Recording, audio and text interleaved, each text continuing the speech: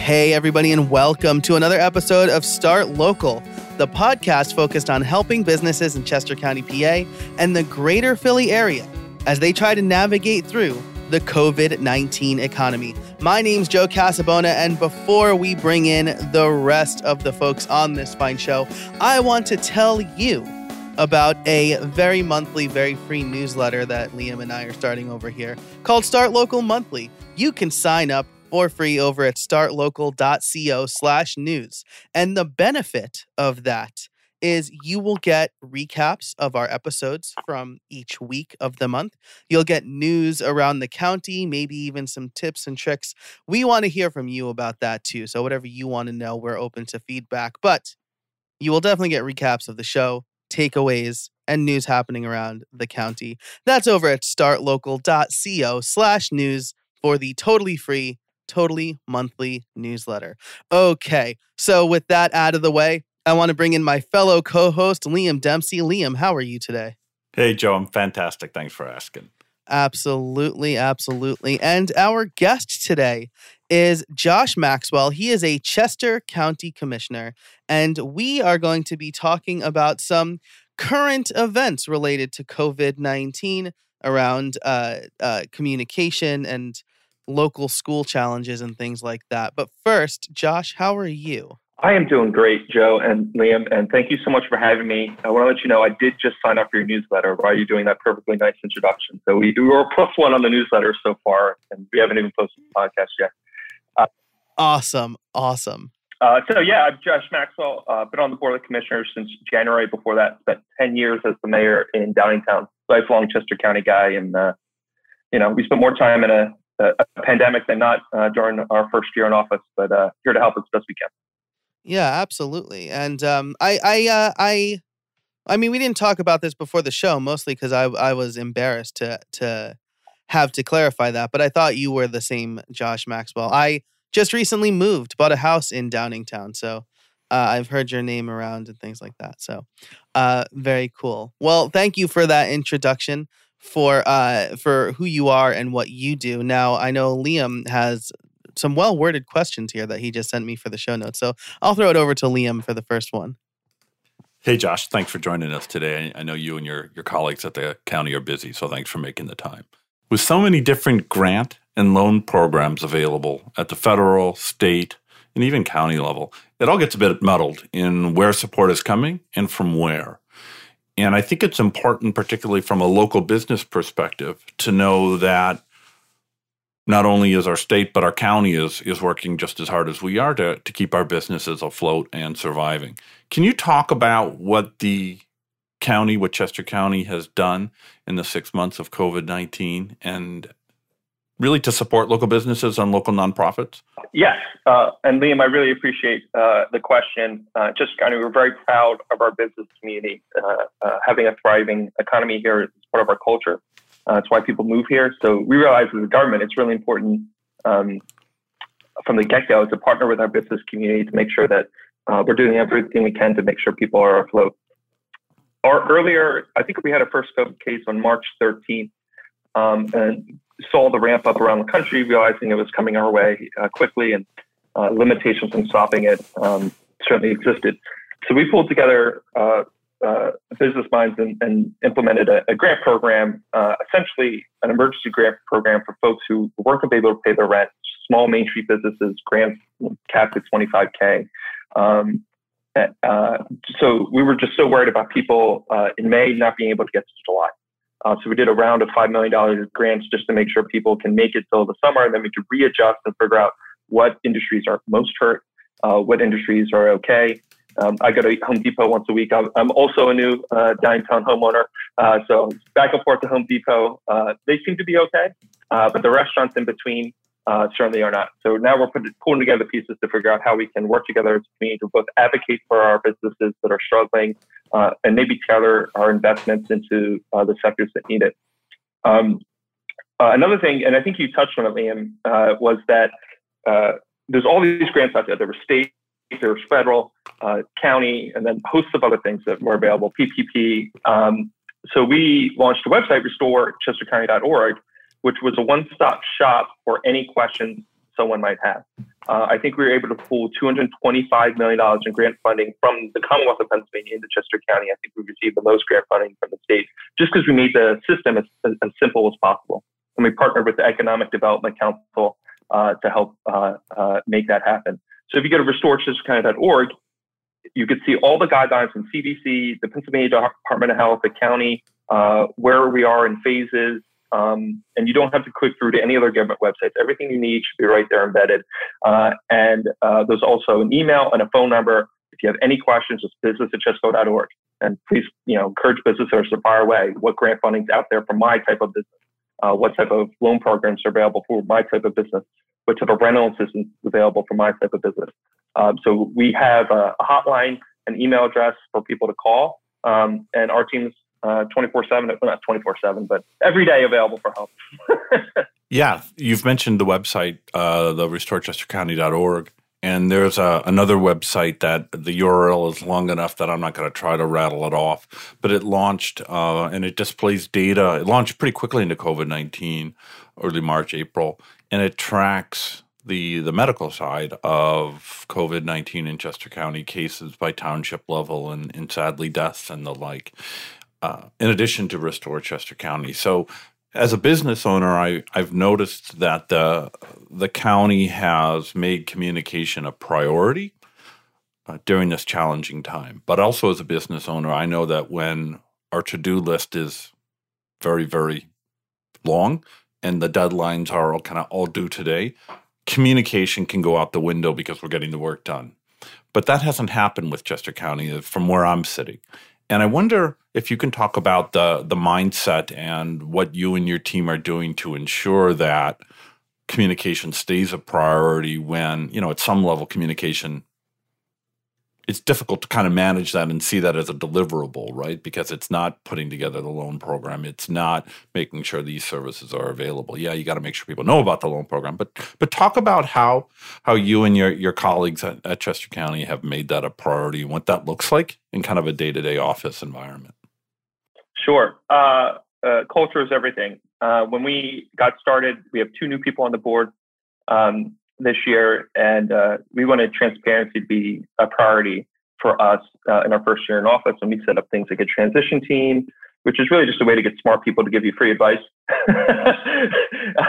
Executives from companies like Vanguard, and I think it was chaired by the president of Westchester University, and they were going to look at everything and give us recommendations. But then COVID happened, and I came from a government standpoint, a small town. I was mayor in a town of 9,000 people for 10 years. And the emails you would get, people knew what a mayor did, and it would be policing, or it would be trash pickup or snow removal. And people would call or email and say, hey, this is a problem I need fixed. But in county government, you don't really have that back and forth because you're, just paying the mortgage on the courthouse, your trains are running on time, human services is really important. But as long as the deeds get recorded, the wills get recorded, there's not a whole lot of back and forth like, Josh, I need you right now to fix this thing. But COVID happened and people started tuning into county government and what we were saying, I think, a way that hasn't happened in decades, or usually doesn't happen with counties. There's people tuning into mayors of large cities, governors of places like New York, doing press conferences every day.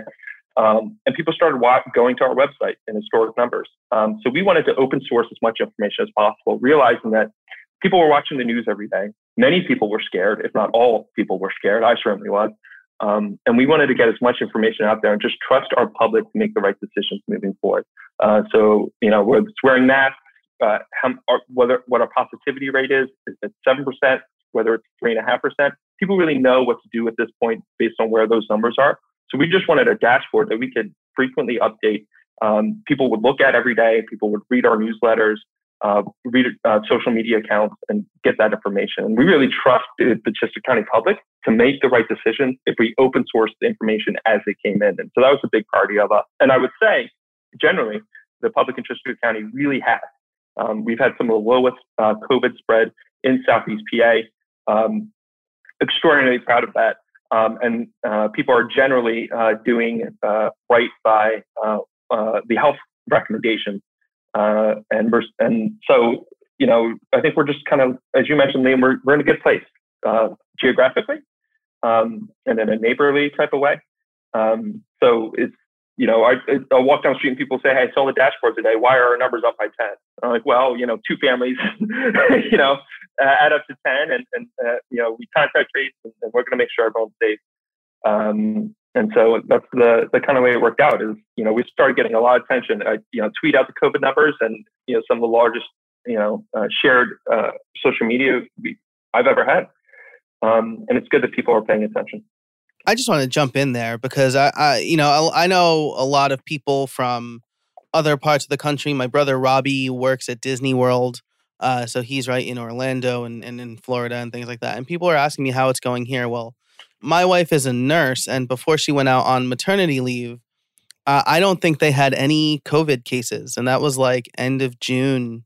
And it really speaks volumes to how well our area has handled it. So for those of you who maybe are not in Chester County or are not looking at the numbers, the way that maybe me or Liam or Josh do, I've been really impressed with this area's response, and I'm proud to live here in a place where the community does right by the rest of the community.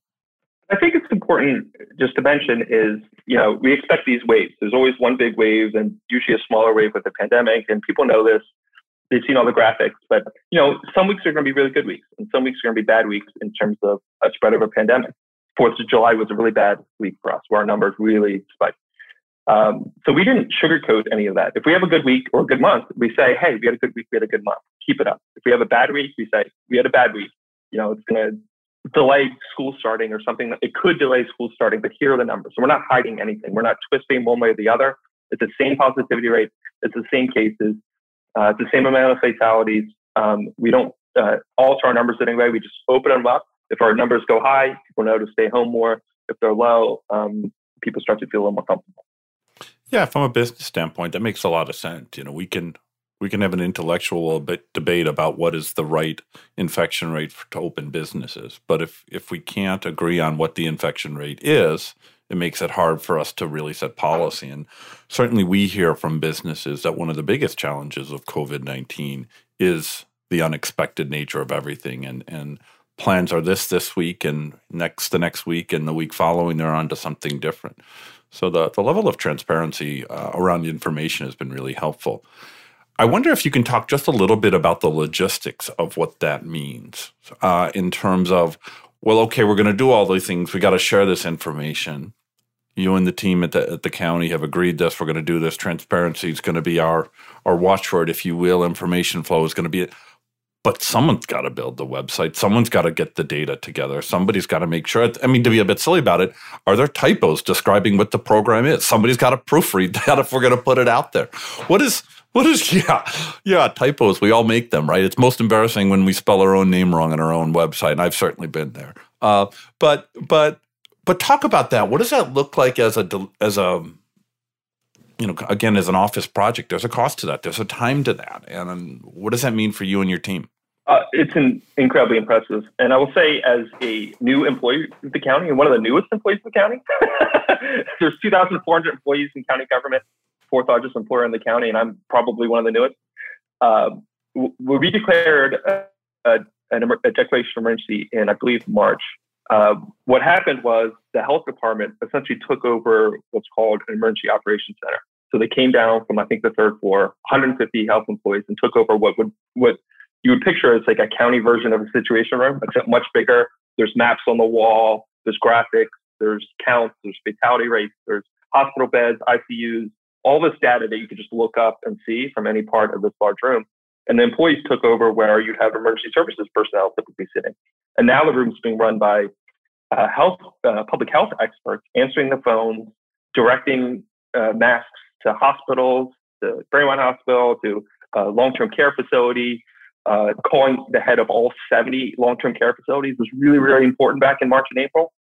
How many masks do you need? We'll drop them off. People getting in cars and driving them right to the long-term care facilities. There's a whole data team building that dashboard you talked about, updating it constantly and double-checking the math.